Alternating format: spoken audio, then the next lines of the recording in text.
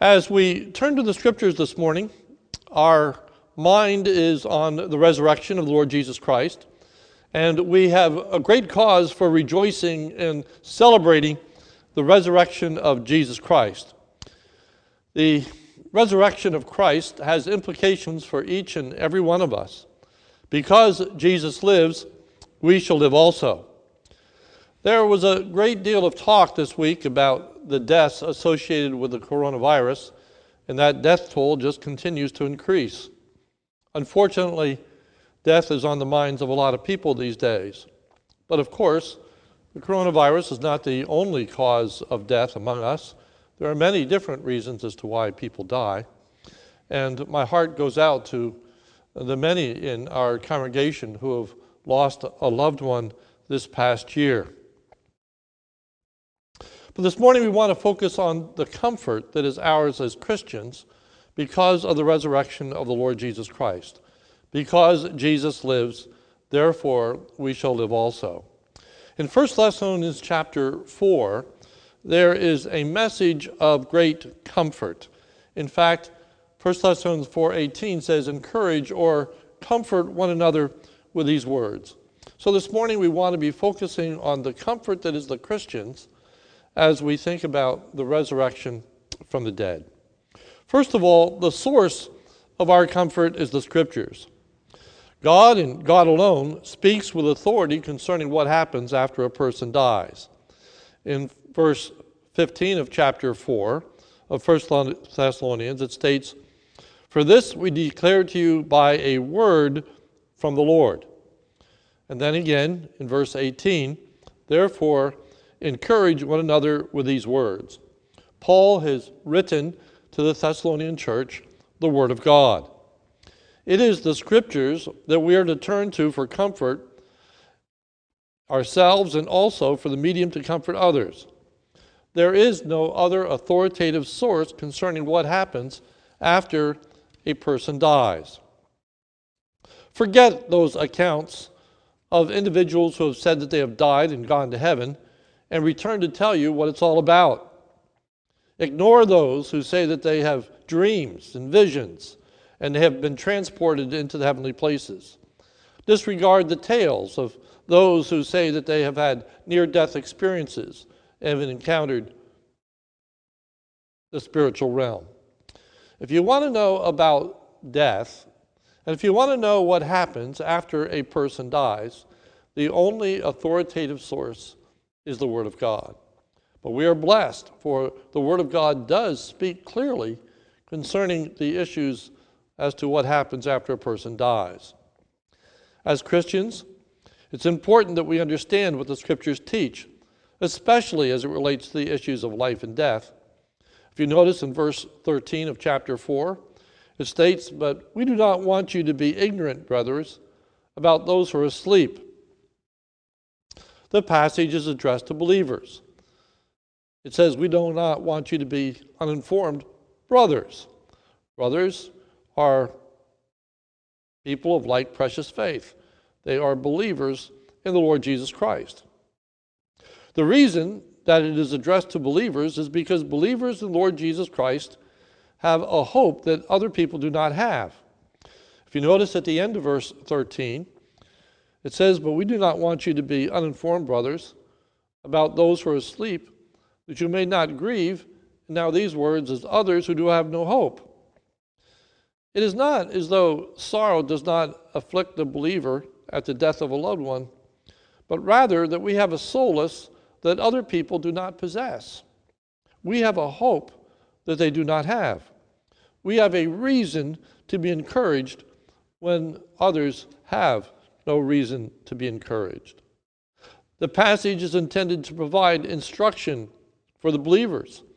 It says, "We do not want you to be uninformed, brothers." As believers, we don't just automatically know what the Scriptures have to say. It is not just by osmosis or some miracle transformation that when we place our faith and trust in the Lord Jesus Christ, and all of a sudden all the wisdom and knowledge of the Scriptures are poured into our heads. No, we have to be instructed. We have to study. We have to give ourselves to the Scriptures. So Paul writes this letter to a persecuted church to help them understand what happens after a person dies. The clear implication is that if one does not understand the Scriptures, they needlessly forfeit the comfort they would otherwise have. You see, it's important that we understand the Scriptures so that the truths of Scripture can feed us, nourish us, help us, encourage us in times of difficulties, that we are not left to speculation, but we can have surety in our hearts and minds as to what the Word of God has to say. So the benefit of knowing the Scriptures is so that we do not grieve needlessly, as in the end of verse 13, those who have no hope. All is not hopeless for the Christian whose believing loved one has died. We should not think that we will never see them again. There is reason for encouragement. Not that we don't grieve, but our grief is tempered. Our grief is measured. Our grief is ministered to by the grace of God as we think and reflect upon the truths of His Word. So the source of comfort is the Scriptures. The ground of our comfort is the resurrection of Jesus Christ. Our hope is not wishful thinking, but rather a confident expectation for the future that is based upon Christ's own resurrection from the dead. The basis of our comfort is the reality of Jesus' own physical or bodily resurrection from the dead. Verse 14. For since we believe that Jesus died and rose again. Jesus died and rose again. Easter, of course, is the celebration of Jesus Christ's resurrection from the dead. The resurrection of Jesus Christ is an historical event.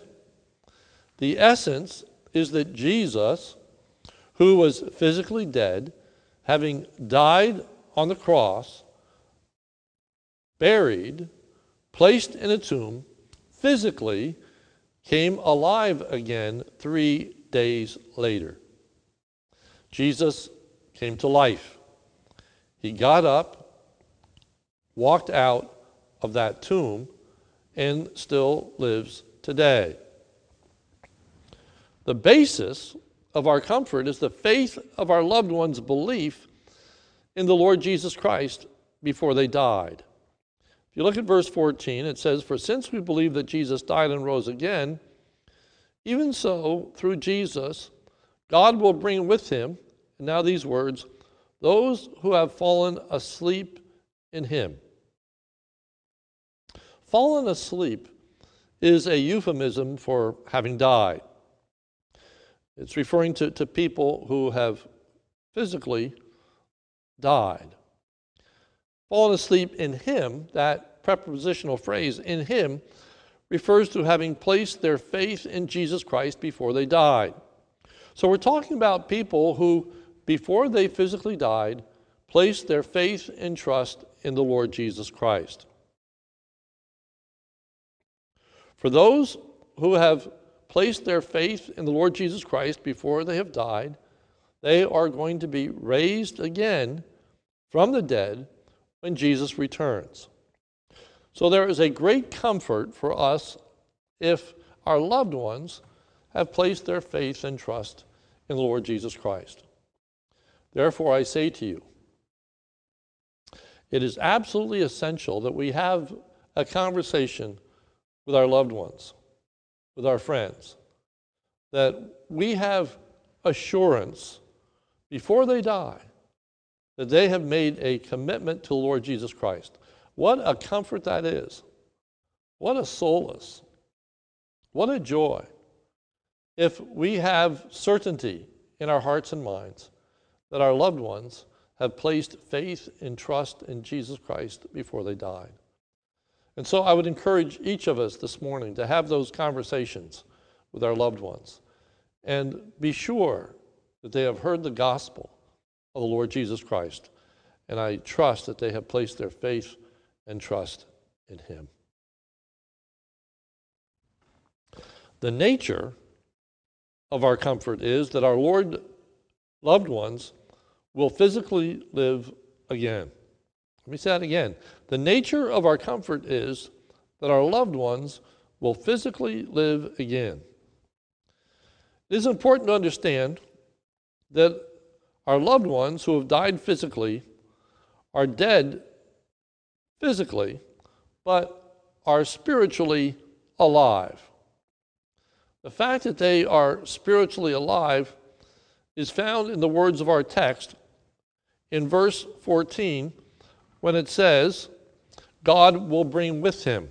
Notice verse 14. For since we believe that Jesus died and rose again, even so through Jesus, God will bring with him those who have fallen asleep. Again, fallen asleep, a euphemism for having physically died. Those who have physically died, God will bring with him. What does that mean? Well, it means that they're already with the Lord. But in what sense are they with the Lord? Remember, they are physically dead. Their bodies are in the ground. But their spirit or soul, that is our emotion, our will, our intellect, our essence of our being, the essence of our life, that which makes us conscious, that which gives reason to our mind. Our spirit, when we die, goes to be with the Lord. Our body is like a shell. It contains the spirit or the soul. So the body goes into the grave, but the spirit or soul goes to be with God.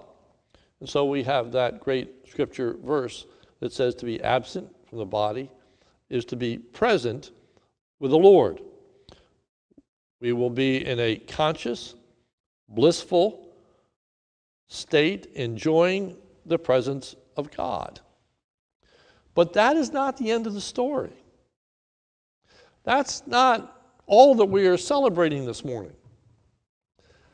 That's not the ultimate joy that we are experiencing. For we find that those who are spiritually alive are also going to be made physically alive once again. Notice again verse 16. For the Lord himself would descend from heaven with a cry of command, with the voice of an archangel, and with the sound of the trumpet of God. Now these words, and the dead in Christ will rise first. He's talking about those that are physically dead. It says that they are going to rise. The word rise literally means to stand up. It is the same word that's used in verse 14, referring to Jesus, who had died, but now is risen. So in the very same sense in which Jesus rose from the dead, so too believers who have died are going to rise from the dead. They are going to come out of their graves. They are going to be restored to life, physical life. Those whose bodies are in the grave will become as live as those who are still alive when Jesus returns. Notice verse 16. For the Lord himself will descend from heaven with a cry of command, with the voice of the archangel, and with the sound of the trumpet of God. And the dead in Christ will rise first. All right, so they come to life again. Verse 17. Then we who are alive, who are left, will be caught up together with them in the clouds, so that those people who have not yet died when Jesus Christ returns, that are still alive when Jesus Christ returns, they are now going to be caught up in the air with those that have been raised from the dead. and they are going to enjoy life together. Those who are still physically alive when the Lord comes back will be taken to be with the Lord after the dead have been raised and brought back to life. Verse 17. Then we who are alive, who are left, will be caught up together with them in the clouds to meet the Lord in the air. That phrase in verse 17, to meet the Lord in the air,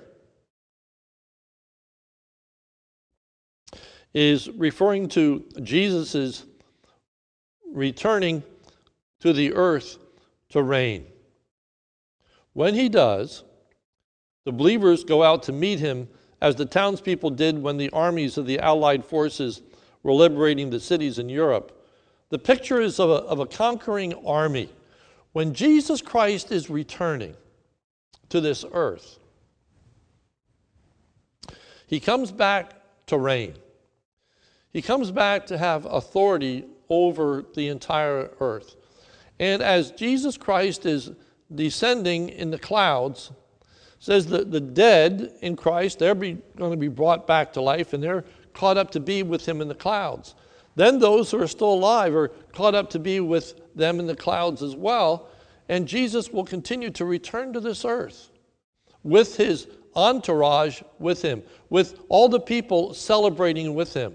As I say, it's the image of World War II, when the conquering armies, when the Allied forces were liberating cities in Europe. You've probably seen newsreel footage. And people would run out of the town in order to greet and welcome and clap and cheer the army as it would be entering into the city. That's the picture here, this celebration of the Lord's return and all of God's people entering into that celebration. The reality of our comfort.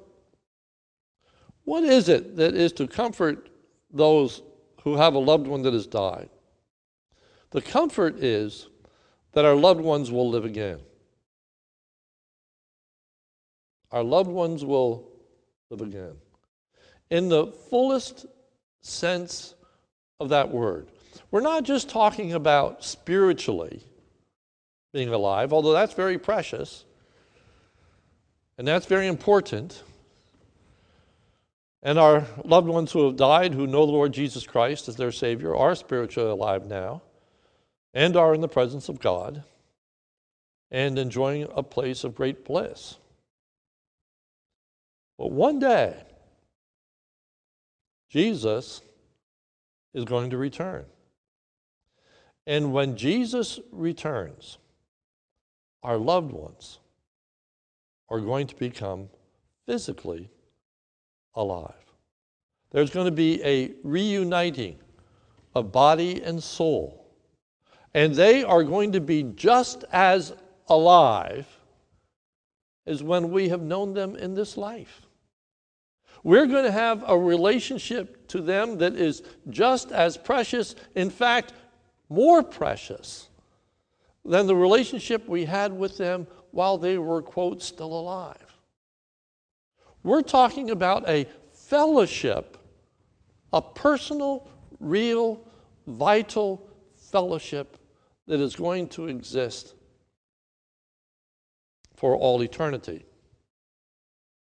For not only will our loved ones live again, but we will live with them. Notice verse 17.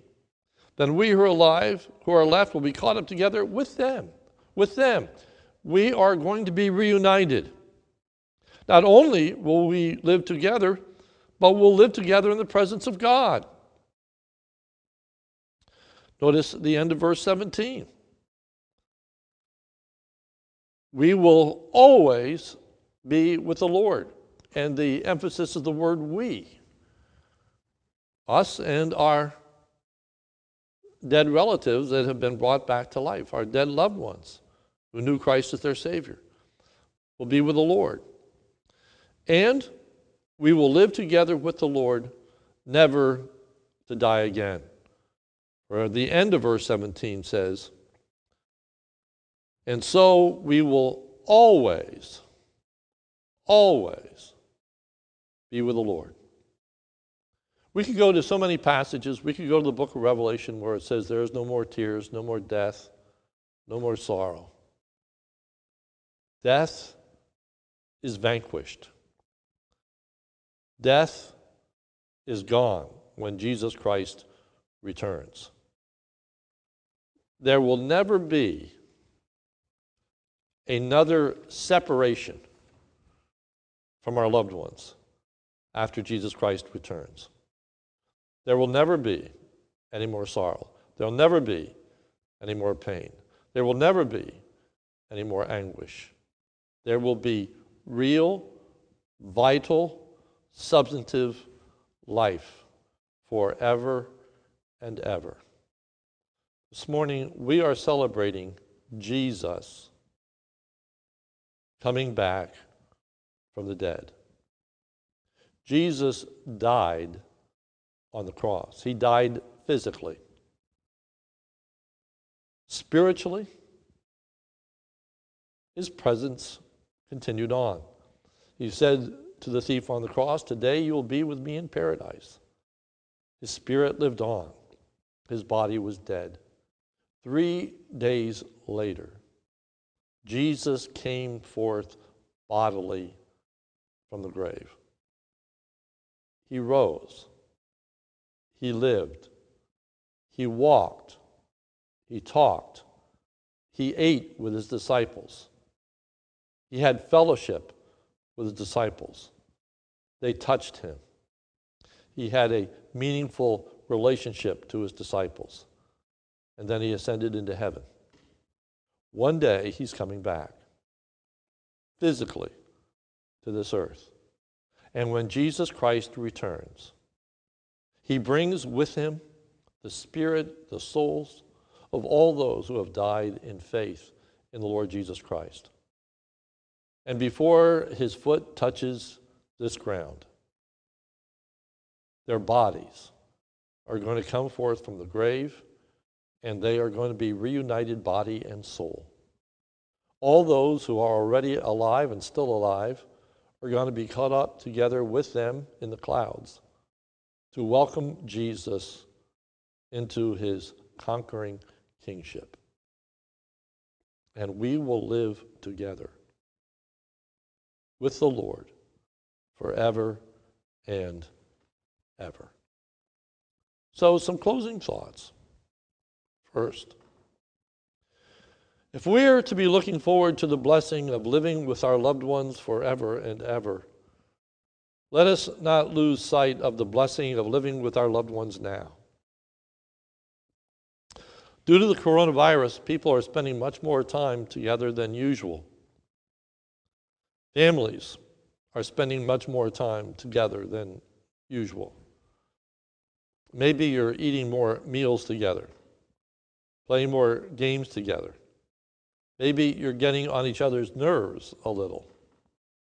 But I would really encourage you to regard this time as precious, sweet, to draw closer to each other, to enjoy your time together, and to be able just to breathe a little more slowly from the hectic pace of life and sit back and say, you know, it's really kind of nice that we're able to eat together.